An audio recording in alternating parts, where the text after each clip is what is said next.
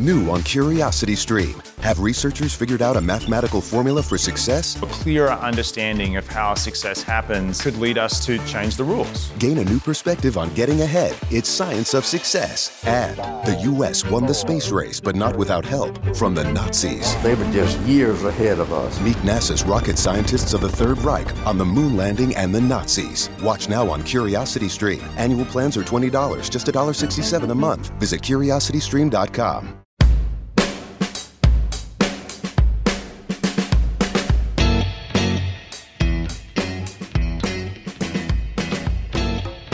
We've got a new arrangement. I like it. Okay. I think it's working, so it's definitely recording and it's registering voices. So welcome to our second interview of the Toronto Real Estate Show. Yes. Yeah. We have a drum roll. Welcome, Mike Mr. Jones. Mike Jones, mortgage broker extraordinaire. Okay, he's joining us today. He's basically going to tell us, he's going to predict the future. He's going to agree with everything that I say and not Daryl. And he's going to let us know exactly what the market's going to do to the day, because he just knows that much, right? Oh, geez. No, Mike, thanks for joining us. My pleasure. Thanks for having me. Mike's from Centum Core. He's got his own mortgage brokerage. He's got mortgage agents who work at his company. He's been doing it a long time. I've been working with Mike for well over a decade. Any mortgage deals whatsoever, I bring to Mike. He's the guy. Nobody else I trust. And so we're here at the Toronto Real Estate Show. We just talk a bunch of smack. This is not an interview, but we just talk about things. We pretend like we know what's going on in the economy. We pretend like we know how bond markets work. That's right. But really, I'm the real estate expert. Daryl's the development guy. So we thought we'd talk to someone like you. So what are you seeing right now in the mortgage market? Well, rates are low. That's always a good start, right? So I think, it was funny. I was looking at something this morning just from a meeting I did in early 2020, and just kind of what my predictions were on what rates we're going to do, right? And I think based off of what's happened with the global pandemic and everything else, nobody saw that. But I did think rates were going to go down. So, if we were sitting around 3, you thought that before the pandemic that rates should come down? I was thinking rates were going to go down from where they were. What was the rationale there? You know what? Typically, and this is what I always say, is heading into the spring, rates always tend to go down. I think that the spring market gets busier, the banks get more competitive for whatever reason. And then as we head towards the fall, rates seem to go up always. So I always tell people heading in, like if they're getting something in February, say they're renewing in July, and they call me and they say, hey, my mortgage coming up for renewal. Should I do something now because the bank lets me do it 6 months in advance? I tend to always tell them, you know what, wait until you get more into the spring market, March, April. And that's when the banks tend to get a little more competitive. So the other reason is because they really spiked at the end of 2019. And they went from, I think it was just off my memory, high 2s to kind of like mid 3s, kind of out of nowhere, right? Which always kind of happens near the end of the year as well. So my thought was rates were going to go down. Now, I didn't think they were going to go down to 1.79. I didn't see that coming. Where are we at? What's 1.79? What do you get? So 1.79 is your insured rate right now. So insured means somebody has less than 20% down. It's CMHC backed. They're getting 1.79 for a 5-year fixed. Whoa. Even free. It's free. Uninsured, which means, for anyone watching, that's with 5% down. That the 1.79 is from 5 to 19.99% down, buying for less than $1 million, right? Less than $1 million. Okay. That's your insured market. So you could buy a house for $999,000 like that with 5% down at 1.79. No, you need more than 5. You need 5 up to 500, and then above 500, you need 10% for anything above 500. So, for example, if you bought for 700,000, you need 25 grand, which is 5% of the first 500, and then 10% from 5 to 7. So you'd be looking at 45,000 down. Confusing, I know. So hold on, how much do I need down for for $1 million house? Okay, so for $1 million right on, you need 20%. 20%. Okay. Yeah. So but 200 grand, but you'd only need 75 if you bought for 999,000. And it can't be gifted to me from dad. You can potentially. You can? Yeah, gifts are allowed. Gifts I thought that wasn't allowed for CMHC insured. Is it just because it's not CMHC? No? No, either CMHC insured or non-CMHC insured. Gifts are normal. And especially right now, honestly, especially first-time home buyers. Didn't they just eliminate that from something? Let's clarify, Mike. The CMHC rule changes where they said that the beacon score has to be a certain percentage, that the Okay, so GDS ratio is now going to be a little bit tighter. Explain that one. And it So can't okay, be a so gift, I thought. there's 3 mortgage insurance companies in Canada, right? CMHC made their changes, the other 2 stayed the same. So in my mind, nothing's changed. So generally, I mean, you're going to Canada Guarantee is one, or Genworth the other one. So CMHC is just out the window, non-competitive, where they tightened their guidelines up. The other 2 said, hey, we're keeping ours the same. So that includes, you know, That's what Daryl's talking about. So yeah, so the gifting, you're still going to get the same product. Problem. It's just through a different insurance company. Yeah, exactly. So if somebody gives me $150,000 tomorrow, I can buy a $900,000 house and not need to put in any more money?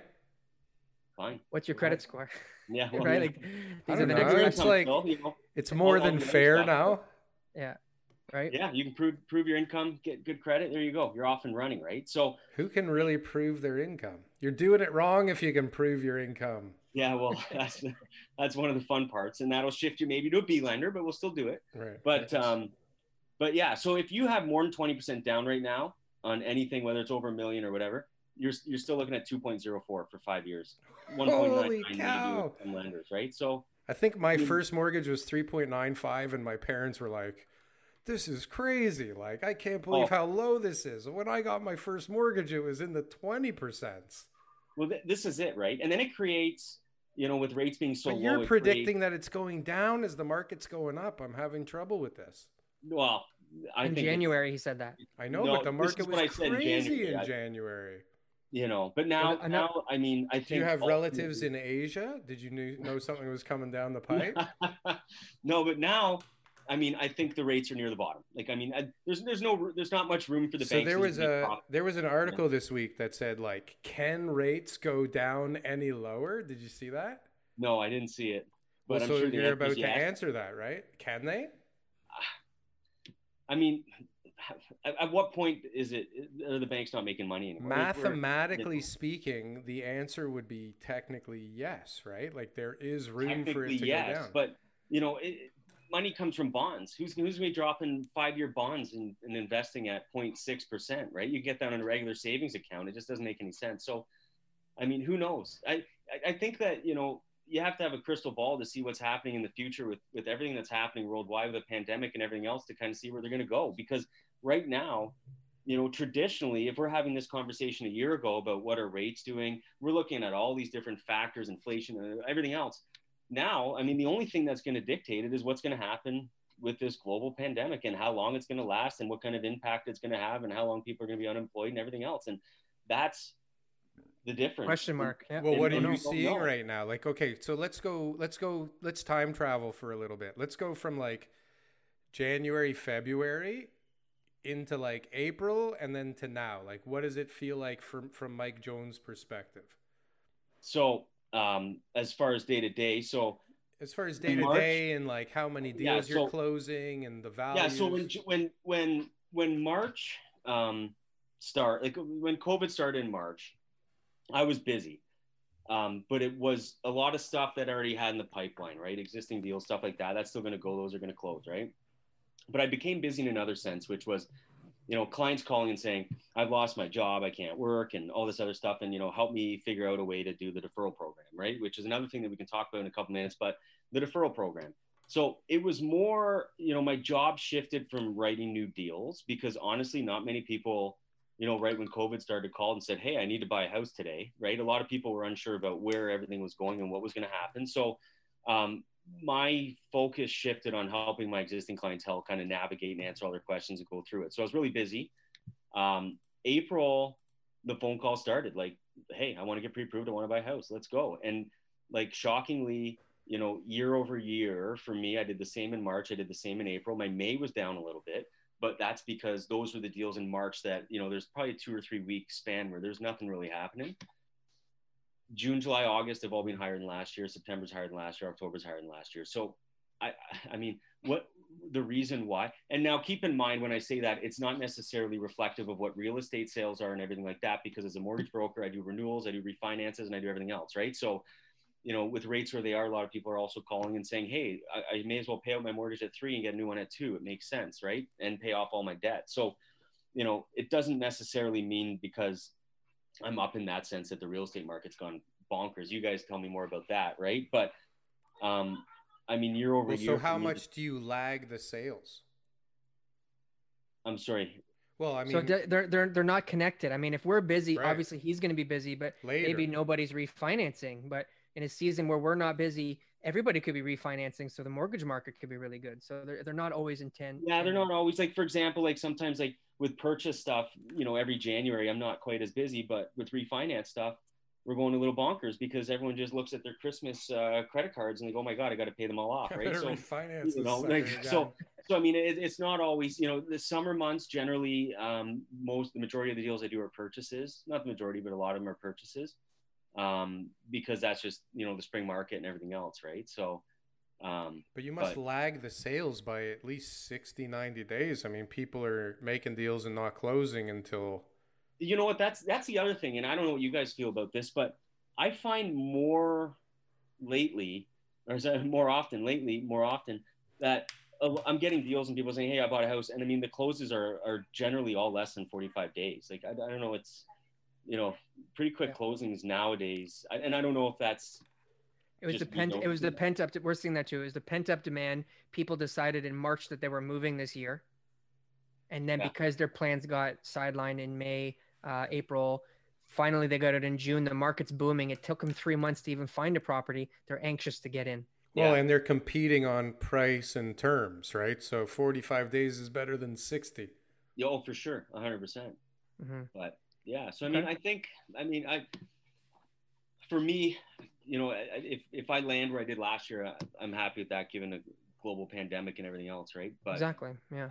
I mean, I don't know. I think not all mortgage people can say that. I'm sure, and some will say they're way more than last year for whatever reason. I think it depends on the markets that they. Yeah, but you're a good person as a benchmark, because you had a successful year last year, and now this year you're doing everything the same. In fact, you should be growing, and you're seeing those numbers, so you're on track. So it means that overall, the total number of business or mortgages and the total business that you've had in 2020 is comparable to, if not greater than, what you had in 2019, which is a sign that there's still a lot of activity. A lot of activity. So has the activity shifted? Has it changed? Like, do you have more percentage of refis versus new, or resales, or condos versus single detached? I categorize mine into purchases and refinance, to be honest. So I don't break them down into like condos or anything else. But no, honestly, I think it's relatively the same. I think it's the exact same. I think it's very similar. Yeah. That's interesting. So we're trying not to interrogate you today, Mike. No, it's okay. No, it's fine. We're excited, all right? We don't get a lot of guests on. You said that, and I thought I should maybe start categorizing it. But I just I literally I have a spreadsheet. I'm old school. Purchase, refi, closing date. Make sure all my stuff for the purchase is ready to rock. So, but yeah, I mean. But you haven't really had to reinvent the wheel for mortgages. It's still just everybody's coming to you, same as before. The only reinvention of the wheel is the way the business is done, which has changed. Which is, previously I think I'd meet 8 out of 10 clients at least, and sit down with them and go over everything. And now, I mean, probably met 3 since March, right? Like, right. And people don't want to meet me either, right? Like I say, hey, we can meet, or we can do a Zoom call, or we can do it over the phone. And now people, I mean, convenience, right? Like, sure, just send me your online application. How do you do everything? Is it all DocuSign? DocuSign, basically everything right now. Okay. Yeah, everything's emailed, scanned. Yeah, why not? You have a job letter or a T4, take a picture with your phone, text it to me. I'll convert it to a PDF and send it to the lender, right? So, I mean, everything's just so simple right now. Perfect. And I think that is a benefit of brokers, right? I'm not sure bank branches are doing that stuff these days, right? So, yeah. So we talk a lot about the mortgage deferral cliff. We talk a lot about what's going on in the economy. We talk a lot. Daryl and I both are in agreement that the real estate market in Toronto area is something that is going to be, there'll never be a lack of More demand in the sheltered. Toronto area. It's always going to be a place to be. People always need houses. Let's do another quick survey, Daryl, just very quickly right now. Please raise your hand if any of your friends are homeless. Nobody. Okay, so now it's all 100% of us don't know any homeless people. So everyone needs a place to live, which means that you need to buy or you need to rent. We may know some people that are on the verge at the moment. Let's talk to Mike about that now. So Mike, with the economy, how many people are struggling right now? I don't know if we know the effect of it because the deferral program's just ending, right? Yeah. No, but how many people use the deferral because they could versus because they needed to? Well, okay. So when it comes to the deferral program, a lot of lenders, like I'd send a deal off. Like say somebody called me for refinance, right? I'd look in right on the credit bureau, there's the mortgage, right? And if you're in deferral, some lenders are putting mortgage in deferral. And so I'd call the bank and I'd say, hey, here's a mortgage application. And they call me back and go, no, we're not doing it. He's in deferral. And that's that's them admitting that they anticipate having issues paying their mortgage. So we're not going to sign him up 2 months after he's just admitted. So, ooh, that's a good one. I like that. Right. Or even, even car loans in deferral and everything else. So like, I mean, the banks don't look at it like a positive thing. Like, and I have had a lot of clients that, call me and say, well, we don't really need the deferral, but also we have to think back to when this whole thing started in March. None of us knew what the next 6 months, or for now, the previous 6 months what it was going to happen. So there were some people like, did you think, not you guys in particular, but if you have any question about whether you're going to have a job in a month or not, why would you not call and just get a deferral? It's not taking advantage of a program. If I'm uncomfortable and I work at, company ABC and I'm going, geez, I work in the manufacturing sector and I think I'm going to it's brilliant actually. And then you get to bank money and save it for a rainy day if it comes, you're not paying your mortgage, right? Well, let's give an example of our friend Pat's Pita Pit. I thought, oh my gosh, this is like the worst like Armageddon ever. Like he's in trouble. And it turns out he's had about 4 record-breaking months at his location because of the style of food and how easy it is and everything else. So I'm not saying he did the deferrals, but other people with businesses like that who said, oh my God, who's ever going to come and visit my little shop again? Right. Have actually been quite successful. Right. So, yeah, because we don't know. And that's what we look back at. Like when this started, I don't know what's going to happen with my career, with work, or with any, like, are the banks going to be lending money, or people like, we don't know. And that is the big thing about the deferral, as far as back in March when people were requesting it. And now it's the same answer to your question that you asked me, just who knows what the real effects are? Because are these people who have been on the deferral for the last 6 months, have they been saving their money for the last 6 months and saving the money they would have put towards a mortgage, putting in a bank account, and now they have another 6 months worth of mortgage payments just sitting there? And we're not going to find out if they're in trouble for 6 months from now, or have they been spending their money or not earning money? We don't know. And I think everyone's going to be a different story. But again, the full effects of the deferral program are not to be seen yet, in my opinion. No, I don't even think we've started seeing them. Nobody's come due yet. Like, I think it's soon, right? Now, right? Yeah. 6 months. There's plenty of people who have started paying it back, but they didn't take the full 6 months, the very first opportunity. So those people, the first opportunity that came up in March, roughly, they took the 6 months. They're all coming up right now. Yeah. Well, do you know what percentage of your mortgages were deferred? Me personally, no, because I don't think every client called me, right? That's a lot of them, like they just get, emails or letters from the lender saying, if you need deferral, here you go, right? So they didn't all go through me, but I mean, what is it across Canada? I mean, I think I've heard different numbers, right? So I heard 17 to 20%. Exactly. That's what I was going to say. I heard 20%, but is that on the high end? Is that one lender? Is that 1 month deferred? Is that 6 months deferred? There's a lot of, That's an interesting point though. Like, how many lenders is it spread over, right? Because one guy could take a hit for everyone and disappear, and it wouldn't really make much of a difference. There'd just be a bunch of houses. It's a different, We're just being cautious, right? We just want to look at it. The other thing too is the numbers are always nationwide. So this is the Toronto real estate show. So we look at the Toronto market. I think a lot of people who are in trouble will have a safety net. They'll either have equity to pull out again, or they'll be able to sell their home and to be able to get top dollar for it and to be able to move on. Well, whereas Alberta, that might not be the case. Right. I mean, how much value did our houses gain in the last 4 months here in Toronto versus Calgary that definitely went in the other direction. But okay, so while we talk about all this stuff here with the deferral cliff and people, having trouble and going out of business, we have articles and real statistics that say things like sales of new homes in GTA up 217% in August. From when? Compared to when? August of last year. Okay. Typically a slow month though. But this is the other thing that, and it might sound silly, but this year the spring market was in the summer, right? Exactly. Like this. So everything that would have happened in, March, April, May happened in like, May, June, July, or July and August. Right? Like, so that's, to me, that's the way I look at it, right? Because there was no spring market. Like the spring market was delayed by 2 months. New homes with sales centers are all closed. Yeah. So they put the brakes on. So sure, if you get a bunch of releases in August, you're going to see people ate them up times as many times. Yeah. People ate them up, which is amazing. So, but like some people are about to roll over this deferral cliff while people are buying new stuff that won't be built for 2 years. Well, you know what a big benefit of buying a new home is? You're not competing. Right. So maybe people got sick of that because the real estate market's so hot and they go, oh, just buy a new home. I don't have to compete. I'll just give the builder what they want and just get out of here. You really need a right. Go meet with. What's that? I have clients that I'm going to go meet with that we've been looking, and it's competitive and it's hard to find what they're looking for.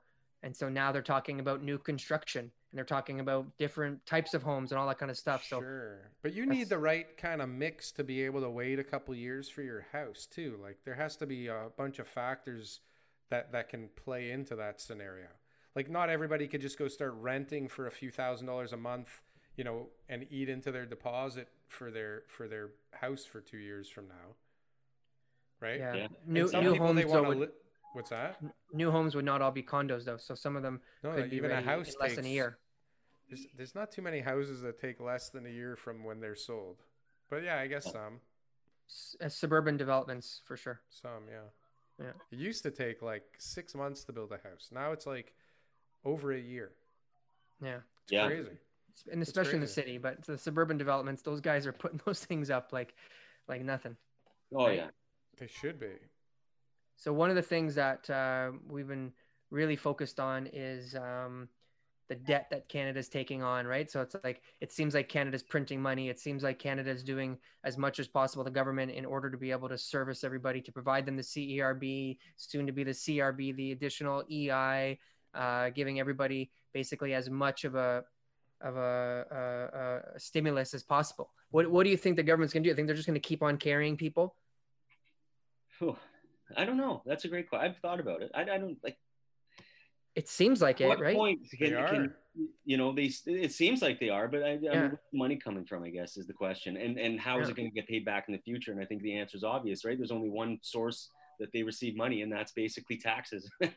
Right. So, I mean, whatever is paid out is coming back. So get ready for that, right? I mean, I can't see a tax rate decrease next year. That's for sure. Nope. Nope. So you can actually have a decrease in your tax rate every single year for the rest of your life. Just keep making less money. Yeah. Well, I would imagine that corporate income taxes could see a decline in order to spur economic activity. That's normally one of the things that they do. Yep. And then the whole middle class gets taxed more on their income. Yep. And now they're talking about adding empty house taxes and a capital gain on selling your house, even if you've owned it for 30 years. Which is ludicrous. They're trying to think of ways to, increase income because, listen, it's so easy. Sell all the goddamn properties you own to developers today. Like, just say, okay, we're selling them all. There's your income. Yeah. And there's your housing crisis. Boom. Mm-hmm. Yeah, or schools. How many empty schools are there right now, right? Is virtual learning going to be a thing that is going to continue after this year? Right around the corner. That's a great perspective to talk about. Right around the corner from my house, there's 2 townhouse developments that were like the soccer fields of the schools. Yep, we have those too. My elementary school did the same thing. They don't need to play outside. Who cares? Yeah. They don't need as much. They're not allowed to use balls anyways. Like they're not even allowed to play. Air. My kids' school, they weren't allowed to run or use balls. So who needs a field? But I like that point that Mike made, though. It's if virtual learning becomes a thing, because they've already got a new basic virtual school with its own principal and vice principal and everything in Toronto. Yeah. So if that becomes a thing where people are for in an indefinite period of time, your kid can go to this virtual school. Yeah, why not? Our schools are they going to become obsolete, right? They should. Or people are going to be leaving the city. Or certain grades, right? Like, you know, like high school, I think has a higher enrollment into the virtual school, right? Like, yeah.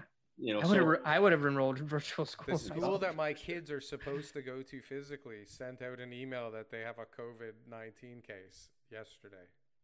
Yeah. I'm very happy that we're doing the virtual. And that's, you know, again, we don't see the future, but how long is this going to last, right? It's the whole school year to start, right? I Like, don't know. so but this regardless virtual of school's not so well done at the moment. which board, Toronto? No, I guess York Region. My kids are York? up in Thornhill. Yeah. But it's pretty bad. Yeah. I mean, I don't think it's any different than if they were going in class. I mean, it's probably pretty bad in class. Well, yeah, But different. it's world, really right? bad. Like my kid, every time I walk in, he's like, "We're just waiting for the teacher to figure out, you know, what they're doing on this thing here because they don't know the technology." But anyways, I guess that's a whole topic for a whole other show and a whole other day. So our greatest conspiracy has been CMHC consistently promoting that the market is going to go down. Why is their opinion so strong that they think the market's going to go down? Now Moody's is citing their report saying that CMHC said this, so we're going to make our claims as well. What's going on, Even Mike? if it's not 18%, it's definitely going to be 9%. Well, for years, right? Like, Yeah. how many years have you guys been in the real estate industry? How many years have clients been telling you, like, probably my whole career, oh, I read something online that house market's going to go down, right? Like for years. It's not just this year, it's under more of a microscope, everything that's going on. For years. It's also people have been, the way all these algorithms work. It's like, if you want to see that it's going down, you're going to get flooded with news that says it's going down. If you're looking at stuff that's, my mom was here in the backyard yesterday, and my mom says, everything on Netflix is like, everything is Spanish now. I go, well, you watch something in Spanish. That's how it works, right? So like, if we're looking for articles that show that the market is up, we're going to get tons of them. So it's like a really weird time to be informed right now, right? yeah, oh, for sure.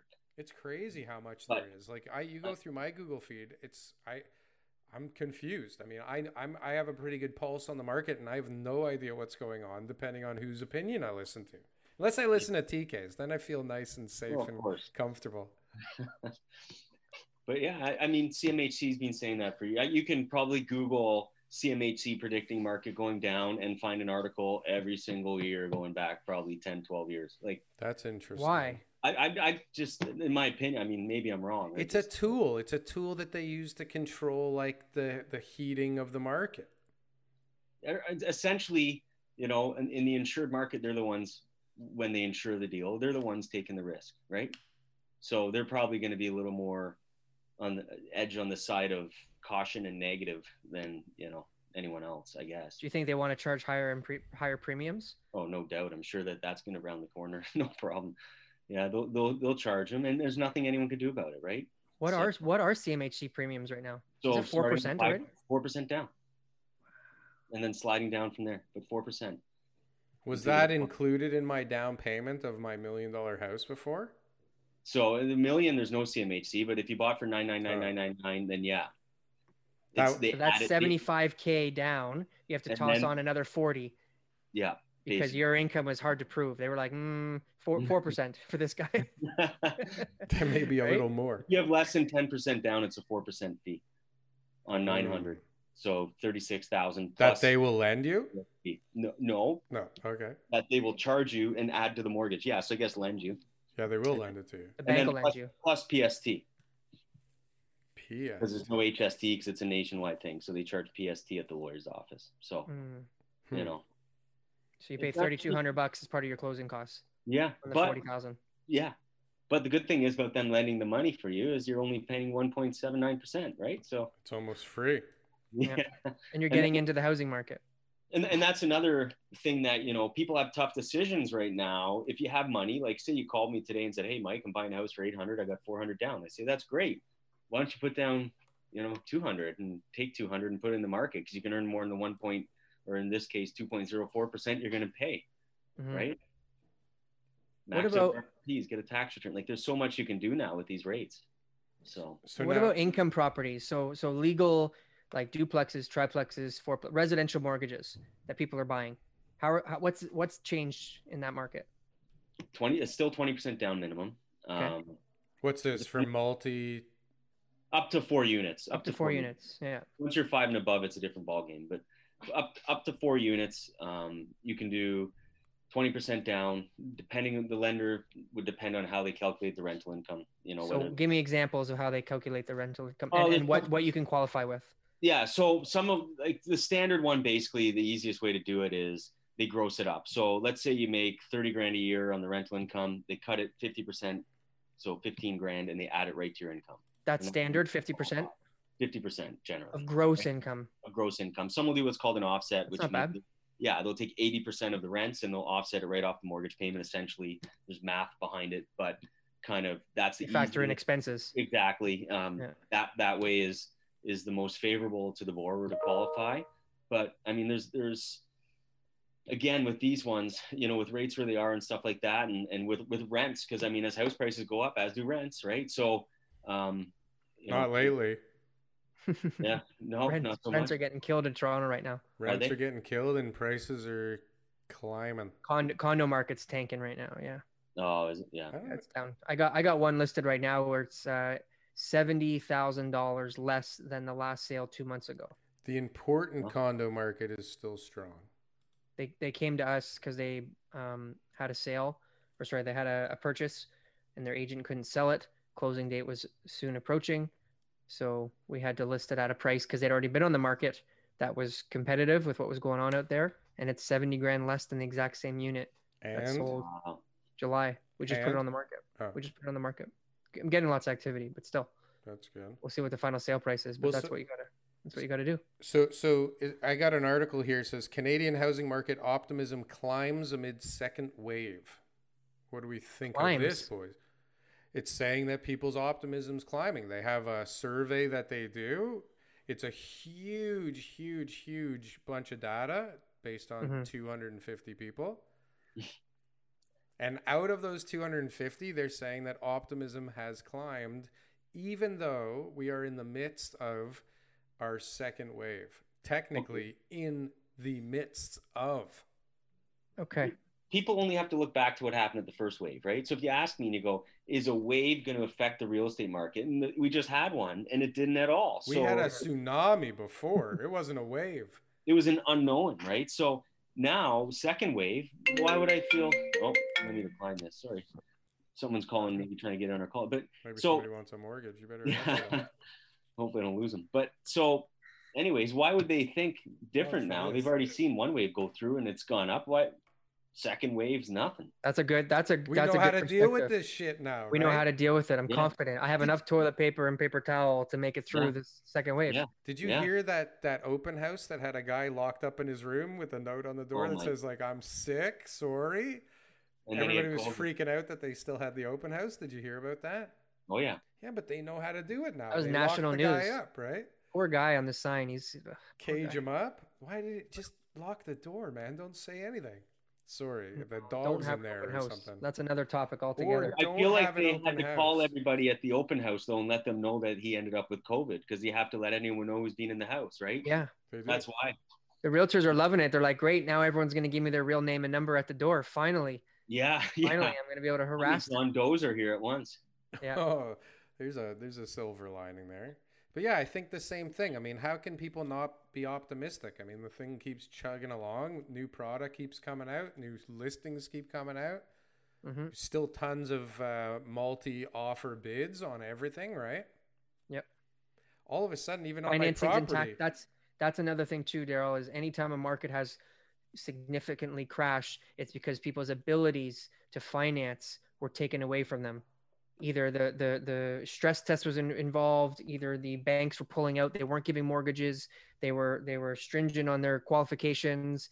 What if you take away people's buying power, then the market will get hurt. If you give people all the buying power in the world and you tell them aliens are coming, they're still going to buy. They're still because gonna they've buy. got the ability to do so. But there's free money coming from everywhere. That's what I mean. The money's there. 1.79%. Pandemic, schmandemic. Schmandemic. This is Yeah, crazy. You have the money really cheap, right? Well, and then so everybody's working at home. Yeah, during the sorry. beginning. No, everyone's working at home during the beginning of the pandemic and realizing wants that they never realized they had, right? I need a bigger house.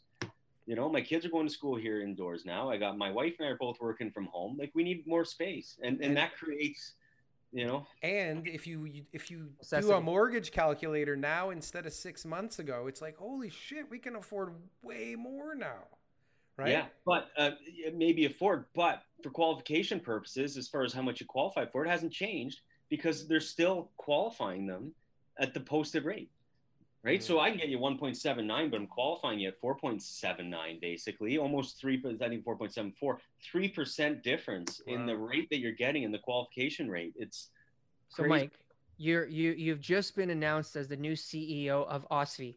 How would you change? How would you change the stress test? I mean, I don't know. That's a tough question. I'd have to. I'm not a fan of the stress test. I think that, you know, I wouldn't necessarily. I mean, I understand the need for it, but, you know, maybe you can go like 1% over the rate that they're getting and not like 3%. For everybody, right purchases now. and refis. Yeah, but the refis to me should be just wiped right out of the whole thing. And this is just my opinion, because I've probably had a dozen, at least, you know, maybe probably 2 dozen phone calls from people who need to refinance, would on paper clearly benefit from just throwing all their debt into the mortgage, having less payments per month, stop the snowball of the debts and trying to keep up. But you don't qualify because I got to qualify you at the posted rate. Like, where it's, so to me, they already own the house. So by putting a stress test in to stop somebody from doing something finance wise when they already own the house, if they're going to refinance, they're doing it for the betterment. Either maybe it's for renos, they're going to increase the value, or they're doing it to pay debt. So why put the stress test in for that? I mean, for the stress test is for refis too. Oh, it's for refis, right? So what's the I mean, what I'm saying is they already own the house. So you're just stopping them from doing something. That's all. So you're not stopping them from being, and realistically too, if it's a debt consolidation, I mean, and these debt consolidations, I mean, I can run numbers and go, okay, I'm going to get rid of your car loan, I'm going to get rid of your line of credit, I'm going to get rid of your student loan, and I'm going to give you $50,000 to finish the kitchen you want of your dreams. And by the way, you're going to spend $700 less a month. Right? Like, people, like, they love it, right? Sure. But you don't qualify, so I'm sorry. Yeah, so fuck it. So, sorry. You know, keep the old kitchen, keep paying your student loan. Don't worry about your car. Yeah. You know, like, and they have to qualify at a rate that we may never see again. We may never see. How right? how are rates going to come up? What environment do rates come up in now? Inflation. No, but when is that? We have inflation. They say we're under 2%. What the fuck is under 2% inflation? Well, like, I'm watching studies come out from the government that food is up 10%, housing is up. Like, we know it's up, like, I don't know, let's just say 12 to be like somewhat reasonable. Those are two of the biggest things there are. But, like, I don't know, is there a service that's like less now that you know about? Hotels are cheap. hey, TVs are cheaper than 4 years ago. Air flights to Wuhan. I'll skip that flight. Thanks, though. But, you know, like, but there's tons of inflation. They're going to keep inflating things like crazy. So what has to happen out there for them to go, you know what? It's time to, like, this is running too hot. We need to put the brakes on. Yeah. Like, what did they do last time it was too hot? They put in the foreign buyers tax or whatever the hell, or they add like a second land transfer tax, and like they throw things at it, but nothing slows it down. It gets absorbed and keeps going, but they're not raising the rates. I don't get it. Yeah. The greater economic output of the country is always what they're basing their rates off of. The housing market is secondary to, you know, everyone having food on their table. I bought my first house 20 years ago. The rates have never gone up one time. Okay. And they probably, since it was 22% in the 70s, have never gone up. Well, they've gone up. You're just, that's a exaggeration. Did they go up? Like what? Like half a point for a few months or something? They got up to like 7% in my time. Really? Yeah. When were they I mean, 7%? I don't know. I've been broker since 2006, maybe 5. Yeah. And I think like 5.5 was when I started, and that was basically maybe 6 was. See, well, you exaggerated, Daryl. So did I. All right, we both. but still, I didn't think I was though. You know, Okay. it's But it's crazy. Anyways, the real point is like, what actually has to happen for rates to go up? What do they have to see? What's the signal? I don't know. I don't think it's ever happening in the rest of our lifetimes. I hope not. It can't. What happens when the Not rates with go the debt up? load. Not with the debt load we have. It doesn't even make sense, Yeah. right? So We're what's toast. going to happen to real estate prices? You want to see? I'll run a number. Give me a mortgage amount, and I'll put it in there. 500,000. $500,000, and I'll run the payment difference between what rates are right now at that rate and what they would be if they were at. What do you 5. want me to use? 5? Yeah. Okay, so sorry, what'd you say? 500,000? 500,000. $500,000 mortgage, 5%, 25-year amortization. When was this? This was in the early 2000s? If rates go up to 5. Oh. This is what Just like we're, say, we're right? doing a simulation here. We're doing an if and but. So 2908 would be $500,000 at 5%, 25-year 2908. amortization, right? How much is your monthly payment? Yeah. How There's your much? monthly payment. $2,908. Now let's do it at today's rates of 2.04. 2126. It's not that bad. 2126. And that's at what rate? 1.7 something? That's 204. So that's not even insured. That's not even as low as we can go. That's just, general more than 20% down rate. Now, so that's a $790 a month different. That's significant for a lot of people. Let's do a little mortgage isolator. So now let's take this payment, 25-year amortization. What's this assuming? 20% down? This is, I'm assuming that they have 20%. Doesn't matter. They got Or Yeah, whatever yeah. it is. It's a $500,000 loan. mortgage. Okay. So now let's see at today's rates what 2908 would get you. Mortgage amount starting balance would be $684,000. How much? 684. So that's really what the stress test is doing. The guy who can get the $684,000 mortgage is only going to qualify for 500. Essentially, that's what if they're maxed out, right? That's But that's counterintuitive right? to what needs to happen now. So if I feel like with rates I can afford 2908, then with today's rates I'm getting a mortgage of 683. Is there a way to circumvent the stress test? No. Private money? Yeah, I guess so. But then you're paying 7%, which is more than the stress test in the first place, right? So, but yeah. Sorry, I'll get back into Zoom here. So, Yeah, no, a way to if Mike becomes the CEO of OSFI and he takes away refinances as being a part of the stress test, you go private for 1 month, close on it, refinance. Yeah. You got the house without the stress test. That's a Oh, lot of yeah. Well, maybe fees. that's why they do it, right? Just so they don't do that. Private money close and then get rid of the stress test. But That's you a know, lot I of fees. that's a lot of fees. That's a In lot of legal in a and short private amount of fees, time. right? It's okay. I'm just saying you're in the door. But that's the reality of the rates where they are, right? $800 a month base difference between So and that's 5%. That's What I'm hearing significant. is we're in a good market right now. Mortgage market's doing well. You don't have a long list of clients calling you saying, Mike, I'm deferred, but I'm in trouble. Help me out. I'm panicking. I lost my job and I don't know what to do. You're seeing a lot of confidence. We're seeing people who are looking to get into the market. You've probably got new clients who've come to you in the last month who are going to be buying in the next 2 to 3 months. Oh yeah. So And really, yeah. a lot of the markers are pretty healthy right now. And I'd say for this time of the year, there's more activity than I usually would have. Okay. More pre-approvals. Like I have more pre-approvals pending than I've ever had this time of the year. That's Yeah. people looking that haven't found yet. Yeah, exactly. So, That's is that going to extend? Because everybody I talk to, all my pre-approvals, if we follow up and say, hey, how are you? How's it going? It's, oh, well, every house I see, it's competing offers and I don't know what to do.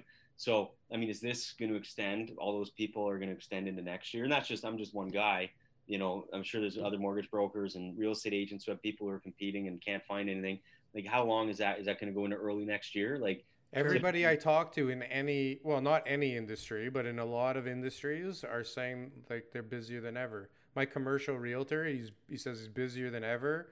My partner in his garage business is busier than ever. It's like the pandemic was a tiny road bump and they're crazy. Vitali, his windows, he just hired like a second salesman to keep up with the demand. Mm-hmm. So contractors try to get a tradesman over at your house. Right. Jeez. It's like it's crazyville out there in a lot of things. So I want to get a little shameless plug here for Mike in our interview here. Your website, Mike. Yeah. What is it? Coremortgage.ca. coremortgage.ca. Beautiful. Out of all the deals that Mike has ever told me, out of all the clients, when I go and get them pre-approved, and I said, Mike, should I start showing them houses and should I put in an offer? If Mike says yes, every single one of them he has gotten the mortgage for. Except for that one. No, I'm just joking. How many people has he said, no, don't, stay away? A few. There's been a few where we've guided them to be ready for the future so that, we're not wasting time and that they can do what's necessary to get themselves into a home. Yeah. But never once has it ever backfired where you couldn't get it and like I'm backing out of the deal or they don't get their money on closing. And let me tell you from experience, there's a ton of mortgage brokers who do that out there, who just literally take an application online and say, yeah, start showing them houses, put in a financing condition. 5 days later, the people call me on my listings and they're like, sorry, we can't get the financing because of this. I'm like, why were you even out with them? Like, it makes no sense. Who are you talking to? Who's accepting financing conditions? Come on, Daryl. That's normal. Are people really doing that in multiple I'm not saying bids? right now. I'm talking about in the history of my career. We have lots of financing conditions. Yeah, yes, and that's an area where that's one of the toughest. And here's the thing, there's two different areas. There's pre-approval and there's pre-qualification. Okay. So, if I'm doing a pre-qualification, generally that's like a bank branch, do some other brokers, maybe, I'm not sure, TK calls, says, I want to get a mortgage. I say, good, how's your credit? He says, great. I said, what do you make? $100,000 a year. Perfect. Go and buy a house. I don't look in anything. Right. And then there's a pre-approval. Okay. Send me your tax returns. Let me pull your credit bureau. Let's do a full application. We need to know that everything that you're telling me is spot on and ready to go. And that's it. That's a pre-approval. Right. Yeah, because then the next phone call is, I found a house, I'm competing, and I can't have a condition of finance in there always. Right.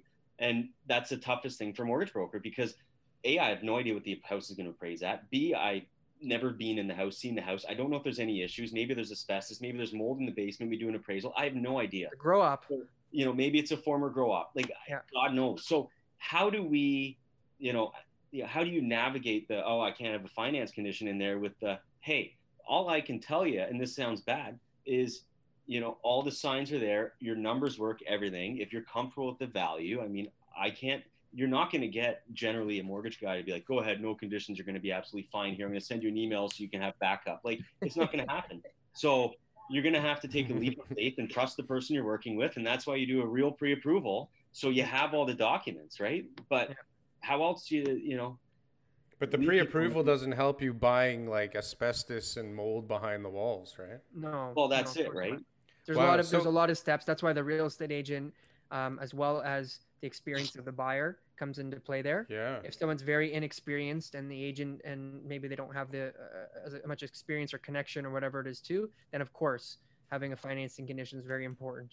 It's a big transaction. You don't want to put yourself in a bad position. But over time, buyers become more experienced, agents become more experienced, and then you can talk to the mortgage broker who you've of course found through trial and error to make sure you got the right one, and you can trust that they've told you everything that need to. So as long as you're not lying to me, nothing changes, and as long as you think that house is the right house, then of course removing that financing condition, and that's why not a lot of people do it. And on our multiple offers, Daryl, just so you know, the majority of them still have financing conditions. Really? I get 10 offers. 7 out of 10 will have a financing condition. And do you ever take one with a condition on it? Sometimes. Depends on all the other terms and offers. So you mentioned grow up there, and it made me wonder, like with the new regulations in the city, people are actually allowed to grow at their houses now, right? Great. It's a gray area for another discussion you and I can talk about. Yeah, that's interesting though. Banks said no. Banks say no. Grow up, it's a grow up. That's it. I don't want to hear it. No, I'm joking. Yeah. But if it's a grow up, Daryl, and it's been a grow up, and the banks find out it's a grow up, it's stigmatized. Is that considered a grow up though? If a guy's growing for himself, you may not want to tell anybody about it if he's growing for himself. Yeah. So if it was shut down and it was labeled as a grow up, okay, yeah, that's a problem of some sort. That's an opportunity. Read the newspaper because I've had it where like I've sent like a deal off and I'm like, I just hey, here's a mortgage for approval. Buddy's buying a house, or even I've had a refi and a purchase with this. And the bank sometimes like they'll Google the address. Like I've had bank email me and be like, hey, did you know husband killed wife in house? You know what I mean? I'm like, what? And like Google, I'm like, damn. And I've had, hey, check out this address. It was a grow op, like legit, like, you know, police report, everything. And, you know, so yeah, that's a real grow op. I mean, personal plants, I don't think it wouldn't be online unless the guy's putting his address and picture. Yeah. So keep it That hush makes hush. sense. Don't Yeah. say nothing. Don't say anything. Official answer from Mike. No. There you go. We'll post a link to Mike's answer at the bottom of the video here. Yeah, okay. But, I really appreciate it, Mike. This is thanks, Mike. That was great. Yeah, guys, thank you. Schooling us in the mortgage business, so I really appreciate it. My pleasure. Anytime. That was great. Good to meet you. Yeah, you too. Very informative. You do land too? Depends. How much? Depends on the purpose, how long you're going to build it in, all the questions, and it helps me figure out where to go. But yeah, we can do everything. 120% loan to value. I was thinking 140, but if you only want 120, then we can work with All that. right. Stay on the call after. All right. Awesome. Cool. Thanks, guys. All right, guys. All Thank right. you. Yeah. Talk to you guys soon. both soon. See you, Bye. bud. Bye.